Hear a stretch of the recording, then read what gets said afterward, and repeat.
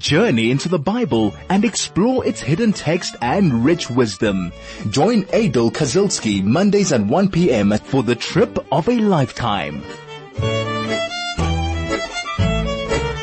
Shavua Tov. Well, it is Monday. It's a little bit after 1 p.m. It's actually 11 minutes past 1. And welcome to the show. We are studying the Bible, the authentic 5 books of Moses. We're in Genesis. We're in Parashat Chayei Sarah, and we're coming on the end of a very, very interesting chapter where Eliezer, faithful servant of Abraham, goes and finds a wife for Yitzchak, and he puts her onto the camel, and he is bringing her back to the land of Israel, to Yitzchak. And we're going to pick up now on chapter 24, verse 63, a very, very long parsha, indeed. And we're going to look, not at verse 63, but actually at verse 62. V'Yitzchak ba mibo be'er lachai roi, v'hu yoshev be'eretz hanegev. Now we're going to get a destination point. Where is Isaac, while all of this is happening? He was on his way. He was coming from a place called Be'er Lachai Roi, and he was living in the area of the Negev. We've got to understand and remember that all of this is taking place in the south of the country. Abraham was living in Hebron. You remember he buried his wife there at Ma'arat HaMachpelah. And it seems that Isaac wasn't in Hebron when Rivka was making her way back, but in fact he was coming from a place called Be'er Lachai Roi. Be'er is a well. Now, what is this place, Be'er Lachai Roi? If anybody knows the Bible, we know that this was in fact the place where Hagar first encountered an angel. You remember when Sarah told Abraham that he has to get rid of Hagar and Ishmael because they were a bad influence on Yitzchak. She left and she found herself in the middle of a desert. She found herself in a place where she couldn't find water. She became quite emotional, let the kid sort of to die and moved a little bit away. And then an angel of God came to her and said to her, why are you behaving the way you're behaving? God will look after you, will make you into a great nation. And in fact, this is Be'er Lachai Roi. So what is Isaac doing there? Well, interestingly, we are told, and this we will pick up again at the end, is that Hagar, when she was told to leave, went to live in that area. And what was Isaac doing there? Because he was coming from Ba mibo be'er lachai roi. He was coming from there. He was on his way, coming from that place. Why? Because we're told that while Abraham was busy going and getting a shidduch, a marriage partner for Yitzchak, through the agency of Eliezer, Abraham had asked Yitzchak to be his shadchan and had sent a message with Yitzchak to go visit Hagar and to tell Hagar that Abraham actually wished to remarry her. Now this is a very, very interesting discussion because Abraham does land up remarrying Hagar now that Sarah has passed away. And you will see much later in chapter 26 that she changes her name Hagar to the name Keturah. She marries Abraham and she has many more kids with him. But I'm going to keep you in suspense of that because that you will see when we get to chapter 26. But for our intents and purpose right now, Yitzchak was coming from that place and he was living in the area of the Negev, and he had gone to tell Hagar of Abraham's wish to remarry.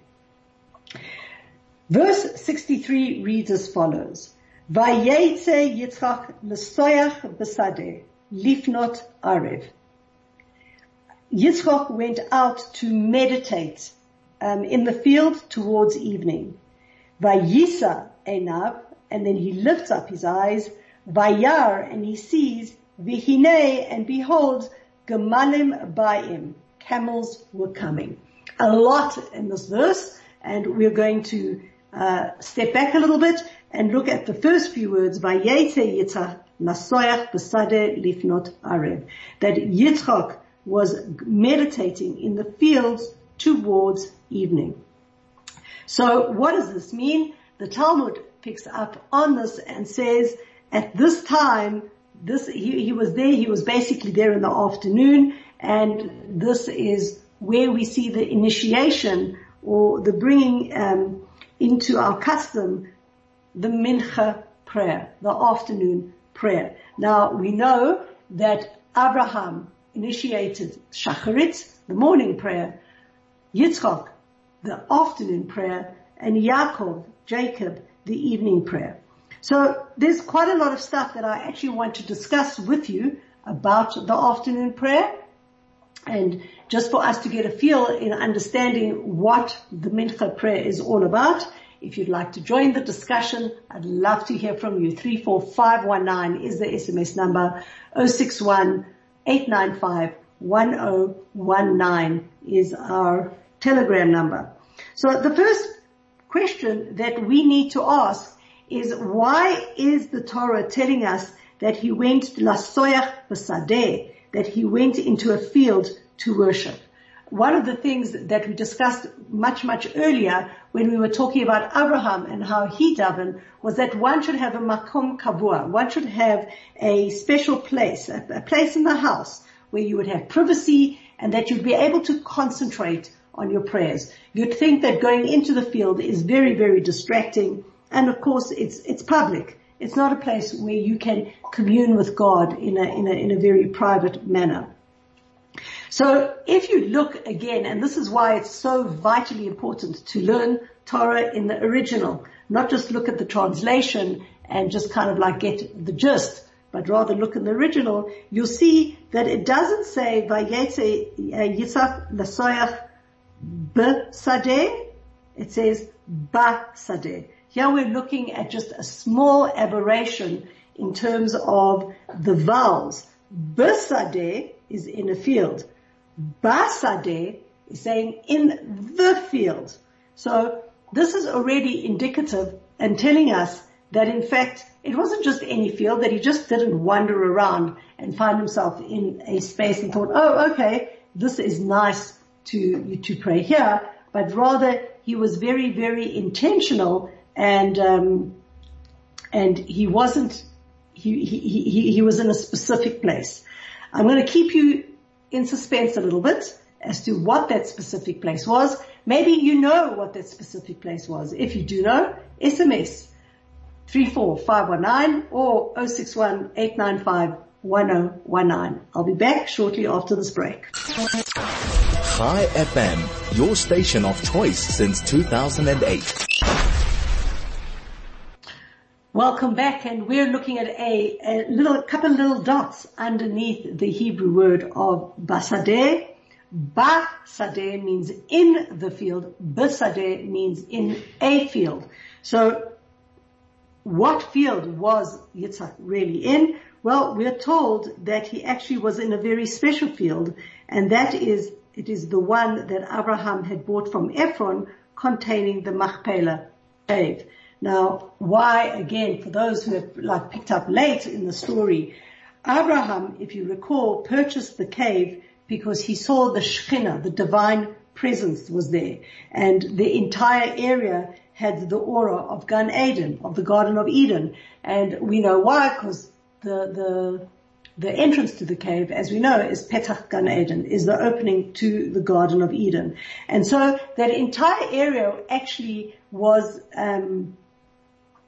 full with a very spiritual quality, and this is where Yitzchak made his place of worship. We spoke about a makom kavua, a place that one keeps especially for prayer, and this is where he davened. You could ask, why did Abraham not go there? Well, Abraham already had a fixed place to pray before he bought the cave, and since he didn't want to change his place of worship, he didn't pray in the cave. But Yitzchak decided to make the Machpelah cave and its adjoining field his regular place of prayer, and that's where we find him now. Now, let's talk a little bit about the mincha prayer. Well, the Talmud says that a person needs to be very careful with regards to the afternoon service that we know as mincha. It is a very, very powerful time. In fact, we know that when Eliyahu HaNavi, Elijah the prophet, much later in the Tanakh, challenged the idolatrous priests, he chose the time of his challenge to be the time of mincha. And that's where he was answered. If you want to follow that whole story, you can look in the book of Melachim in chapter 19. I want to be very specific, verse 36. Now, just before I continue and talk about the mincha prayer, I just want to make a distinction here between men and women. A man is obligated to pray 3 times a day: Shachrit, Mincha, and Mariv, the morning, afternoon, and evening services. A woman is not obligated. She needs to and must if she can, but is not obligated, because this is a mitzvah, and this is a Torah command that is something that is connected to time. Meaning, you can't go daven or pray the afternoon service in the morning, or at night, or whenever you feel like it. There is a time frame which I will get to and discuss, and therefore, because it is a mitzvah that is time bound, women are not obligated in them. And this in and of itself is a very interesting discussion. And just to touch a little bit on this concept of why women are not obligated in time bound mitzvahs, there are many, many, many reasons. Primarily amongst them is that a woman is involved in the household. There are many, many things happening. We don't need to be reminded of time. And from a Kabbalistic spiritual point of view, our rabbis go and explain that the whole point of time-bound mitzvahs is to draw man always back onto the line of remembering that there is a God and that there's somebody to serve, and that he doesn't get sidelined by his worldly affairs. Well, a woman has a biological clock, and we are very, very aware of time. Breakfast, lunch, and supper, nighttime, middle of the time, 24 hours a day, every day of the week, and every day of the month. We are a different person because we are aware of our biological clock. And so that innate understanding of godliness and of being connected to time allows a woman not to be obligated in it. So it's something that we're going to talk about. That's an obligation on men, and it is good if a woman does daven it. It is meritorious. However, it is not an obligation as it is a man. So we're told further in the Talmud that obviously one must concentrate on all one's davenings, whether it's the morning, afternoon, or evening prayer. But we're told that the mincha service itself must be recited with particular intensity and feeling. Why? Because we're told that the afternoon is a time of judgment. And how do we know that?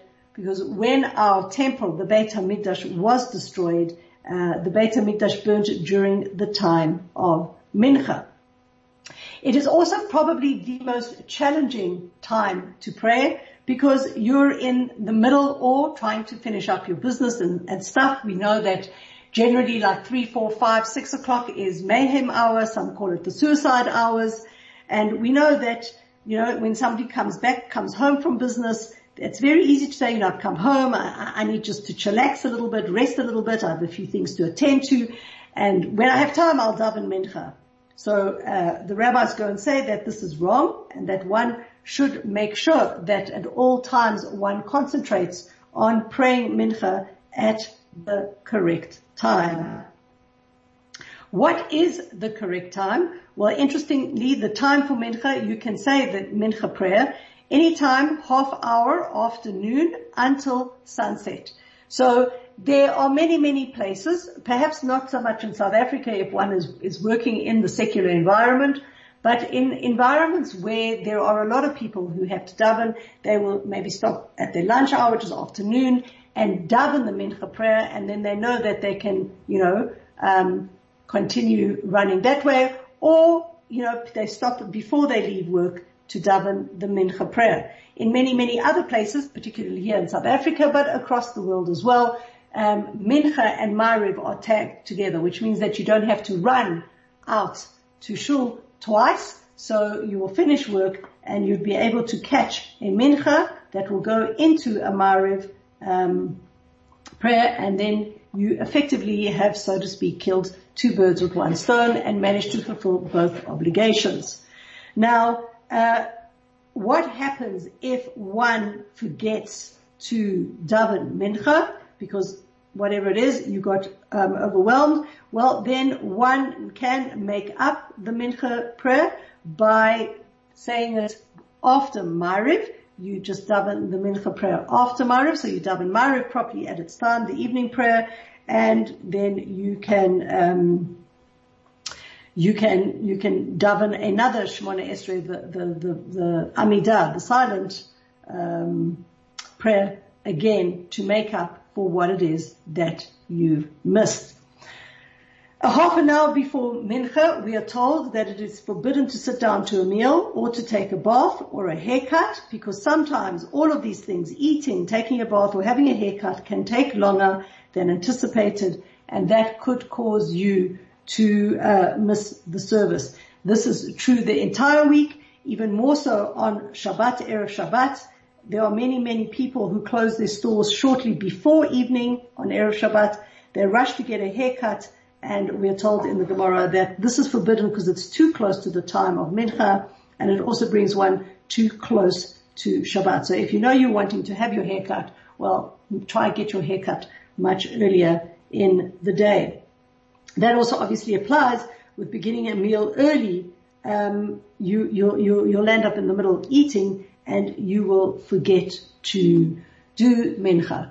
We're also told that if there is a celebration in the synagogue, say there is a later bris or anything else that is happening, one should say mincha before whatever it is that is happening in the shul, so that you wouldn't let whatever's happening in the shul run late and then you've missed mincha. If one has water, one should wash one's hands before the service, even if they're clean.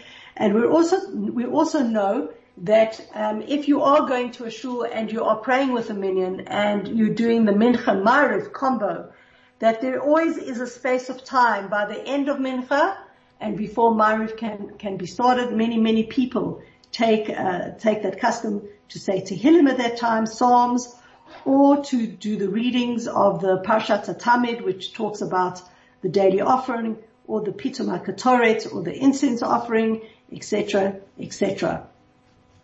There are a whole lot of laws of what happens if you miss mincha on a, say for example, a Friday night. Then you cannot daven.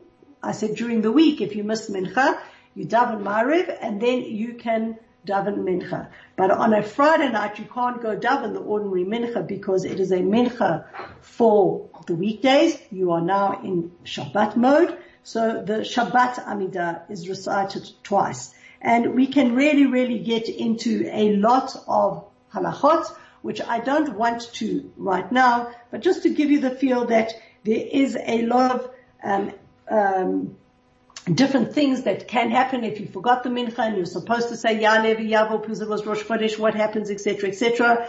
Best is that you sit down and familiarize yourself with these laws. Ask a rabbi to even give a share on it, so that you know exactly how to run with mincha. Mincha is, so to speak, kind of like the neglected child when it comes to davening.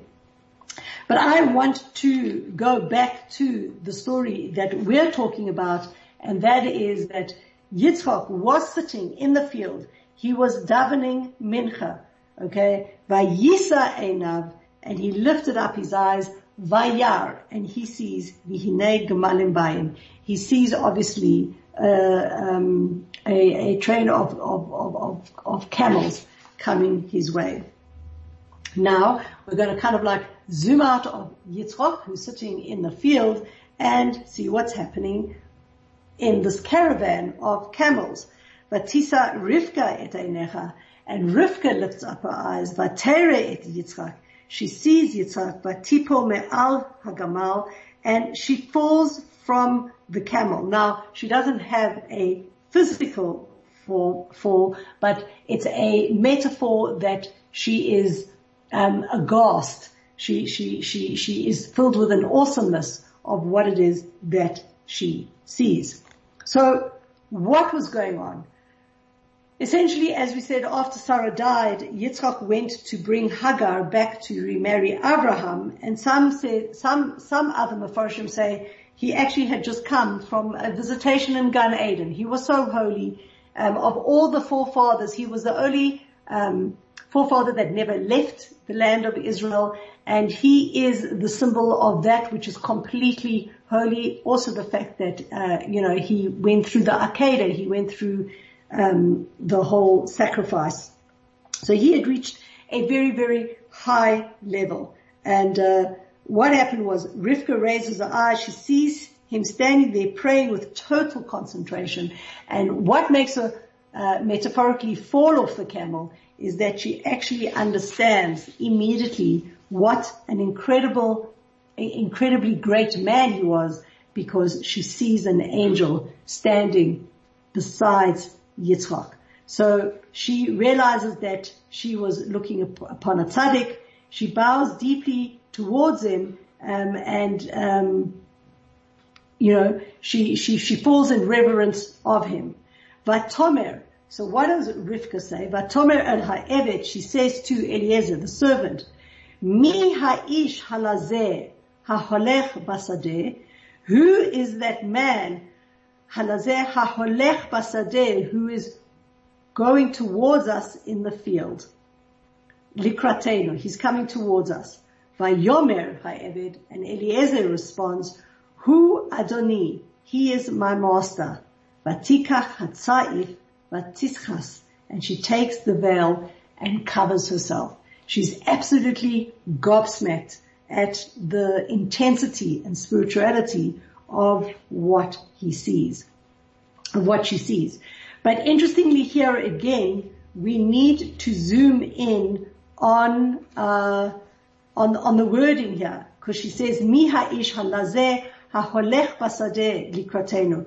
Who is that man in the field who is walking and coming towards us? Now, one of the interesting things was that Yitzchak was facing away from them, but he was looked like he was going towards them. Why? Because he, at that point in time, was taking 3 steps back, meaning towards the caravan of camels, and because he was what? He was finishing the prayer of Mincha. He was finishing davening, and we know that when we finish the Amidah, the way that we take leave of our presence with God is that we take 3 steps back. So when Eliezer replied that this was his master, she modestly covered herself with her veil. We don't know much more from the verses of what happened, but obviously he met up with her. Verse 66 reads, "Vayisaper ha'eved leYitzchak et kol hadvarim asher asa." The servant tells Yitzchak all the things that he had done, all the miracles that had occurred to him, how the journey was dramatically shortened, and how he met Rivka as soon as he arrives in Haran. And then the Torah is very, very concise and precise. We don't know much more, but the verse ends with one last sentence, so to speak, about Yitzchak, but says a tremendous amount. It says, "Vayive'eha Yitzchak ha'ohela Sarah imo." Yitzchak brings her to the tent of Sarah, his mother. Vayikach et Rivka, and he marries Rivka. Vatehilo leisha, and she becomes his wife. Vaye'ehaveha, and he loved her. Vayinachem Yitzchak acharei imo, and Yitzchak found consolation after his mother's death. A tremendous amount to learn from here. And it's actually always mind-boggling how just in a couple of words we can learn so much. Well, firstly, let's talk about the fact that he brings her to Sarah's tent. We are told that after Sarah died, Yitzchak, being obviously the apple of her eye and him having much reverence for his mother, felt very, very forlorn, very left alone, I guess his heart was not reconciled, nor did he find too much consolation from his mother's death. And one of the things that he wanted to see was, could Rivka now take the place of his mother and replace that which he was missing. So we're told that Yitzchak brought her to the tent of his mother. Why is that important? Well, we learn an important midrash over here, and that is that while Sarah was alive, 4 blessings came into Abraham's home.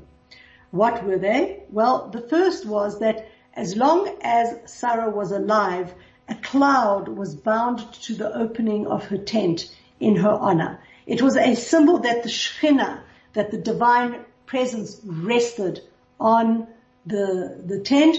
When Sarah passed away, that disappeared. Also, we are told, so that was the one blessing, that the Shekhinah, the divine presence, rested on the tent. The second is that the household was blessed with abundance. Why? So we're told that Sarah was not like those wives who pay no attention to their household expenses, spend their husband's money as they please. She was very, very careful on how she ran the home, and in fact brought a tremendous amount of blessing to the home. So that was very interesting. The third blessing was that she used to light her Shabbos candles, and those Shabbos candles remained lit from Friday to Friday, meaning it remained burning the entire week. And obviously, once the new week was about to come in with Erev Shabbos, she would relight it. So there was a constant light, and this was symbolic of the constant love and harmony that was found between her and Abraham. We're told that they beautifully never had an argument. And the fourth was that the doors were always opened wide because she always gave generously. She gave a lot of charity to the poor. Now, there's many things we can understand from this. One of the things is that when Sarah died, all these blessings departed from the home. And once Rivka came in, all these returned as they had been before. So firstly, one of the interesting things is to go and look at what is this in terms of a Jewish wife. What is this a metaphor? What all this is about in terms of a metaphor for the Jewish woman and her home. We're going to go for a bit of an ad break, and we're going to dissect that shortly afterwards. High FM, 101.9 megahertz of life. Welcome back, and we were learning about the blessings that Sarah brought to the home, and this is very much to do with the 3 mitzvot, the 3 mitzvahs that is really in the realm and in the hands of the woman. And we learn it from here, from Sarah's tent. Firstly is the mitzvah of Shabbat candles. The mitzvah, and this is quite an important discussion because we've got the Shabbos project coming up this week. Shabbat candles are the domain of the woman in the house, and we are the ones that usher in Shabbat. And the Shabbat candles are symbolic of love and harmony, peace in the home, and they do usher in a tremendous amount of light.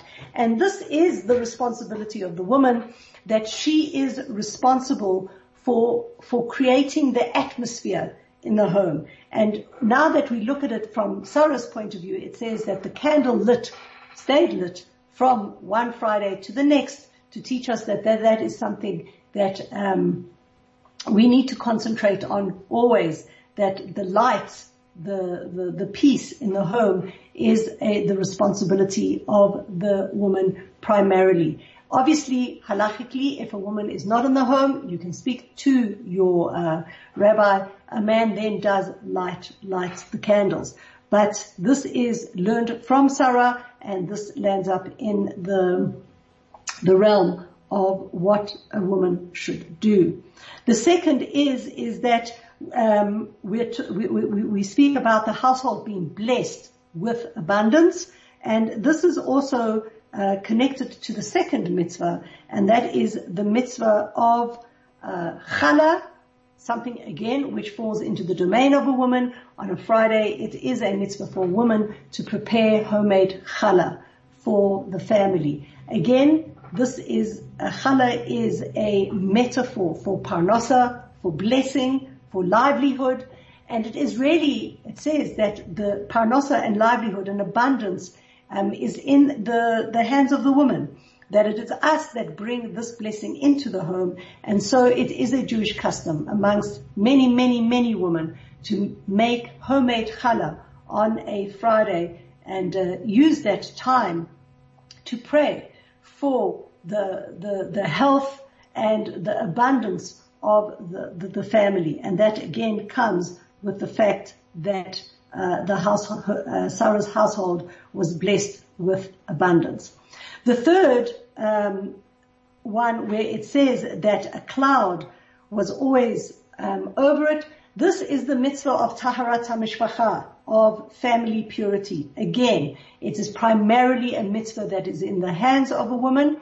The laws of family purity, very, very shortly, is that a woman, once she begins menstruating, separates from her husband and does not have any physical intimacy or any physical contact until she has counted 7 clean days after her period, and she immerses in a mikveh, after which time she is allowed back to be intimate with her husband. This brings a tremendous amount of blessing into the home. It brings a tremendous amount of blessing into the marriage. And it is symbolic of the fact that a cloud, the Shekhinah, God, rested on Sarah's tent. So these are the 3 mitzvot, the mitzvah of Shabbos candles, and of challah, and of taharat hamishpacha, which falls into the domain of woman. The fourth blessing that we're told that the door was open wide and she always gave charity is the fact that our homes should be mini batei mikdash, small little temples, and we should always have it opened that we perform charity. We use our homes for good things, for entertainment, for hospitality, for bringing in people that need care and compassion, etc., etc. And that also from the home, we also outflow a lot of goodness. So coming back then into the context, when he met up with Rivka, he brought her ahohela Sarah imo, he brought her into the tent of Sarah, and what happened was, we are told that when Rivka came, all those things happened miraculously again. The cloud, the Shekhinah, came to rest, and the house was full of abundance. The Shabbos candles lit from Shabbos to Shabbos. And so Yitzchak understood then that Rivka was as great and as beautiful and as wonderful and as spiritual as his mother Sarah. And then we're told, Vayikach et Rivka, he married Rivka. He took Rivka, Vatihi lo leisha, and she became his wife. And here is the punchline, ladies and gentlemen, Vayehaveha, and he loved her. Now, here is the the ancient but well-tested form of marriage, that marriage isn't about falling in love and then getting married and settling down, but rather it is getting married and getting to marry the right person with the right ideals. And we know now that we have spent so much time on the whole way that Eliezer met up with Rivka and determined that she was the right one, that once you have the right partner in life, you get married, and what comes out of that is love. And that is a long and lasting love, not a love that is just, based on an initial surge of hormones and then trying to fathom yourself like, did I get married to the right person? Or why did I get married to that person in the first place? Love comes afterwards. I can't help but, think about that cute little dialogue in Fiddler on the Roof, where Topple's wife says, "Do you love me?" And he says, he asks her, "Do you love me?" And she says, "Do I what? But I clean for you and I cook for you and I do all of these things." And he keeps on saying, "Do you love me? Do you love me?" And obviously at the end, he basically is saying what the Torah says now. So I guess you do love me. And that's what love is all about. Love is living a life that is filled with commonality and a togetherness of building a life together. And then love like that is sustainable. It is not sustainable the other way around. And so we're told that he marries Rivka, he makes him his wife, vayehaveha, and he loves her. That is vitally important. Vayenachem Yitzchak acharei imo, and then we see the finality of it, in that he finds consolation after his mother died. We're told that there's a very, very strong resemblance. There was a very strong resemblance between Rivka and Sarah, even though they were not completely related. They were family, but they weren't, direct descendants of each other. And just as Yitzchak resembled Abraham closely, so people couldn't tell them apart, we were told that this was in fact true of Sarah and Rivka. I'm going to go for a little bit of a break and then just bring it all together, like what happened to Eliezer. Chai FM, 101.9 megahertz of life. Okay, so let's just put the cherry on the top of this entire discussion. It's not mentioned directly in the biblical narrative. It is mentioned in Mamloez, in the Midrash. What happened to Eliezer? Well, we are told that after Eliezer completed the mission, Abraham did him the greatest possible favor. What did he do? He freed him. Remember that that he was basically the servant of Abraham. Abraham freed him. Some Mefarshim go and say that he became a king, and later on he is known as Og, king of Bashan. That is one opinion. According to another opinion, Yitzchak made Eliezer a ruler over the angels, and he entered into Gan Eden alive. That's who he was, and that really sums up now how Yitzchak and Rivka get together. Please God, next week we're going to talk about Abraham and his remarriage, and it's a very, very important discussion because historically you will see that there's a lot of other stuff that we're going to be able to fill in and just understand how the world developed. Right now, we only know about Abraham having Ishmael, and that ends up being our Arab brethren. And now we're going to know Yitzchak is going to have Esav, and that is the Christian world, the Western world. There is actually a section of the world that we're missing out. But I'm going to keep you in suspense till next week. For now, have a wonderful, wonderful week. A Shavua Tov. May it be a peaceful week. May it be a week of harmony. The clouds of turbulence are rumbling, particularly from the northern hemisphere, and we should only share good news. And please God, I'll be back, same time, same place next week.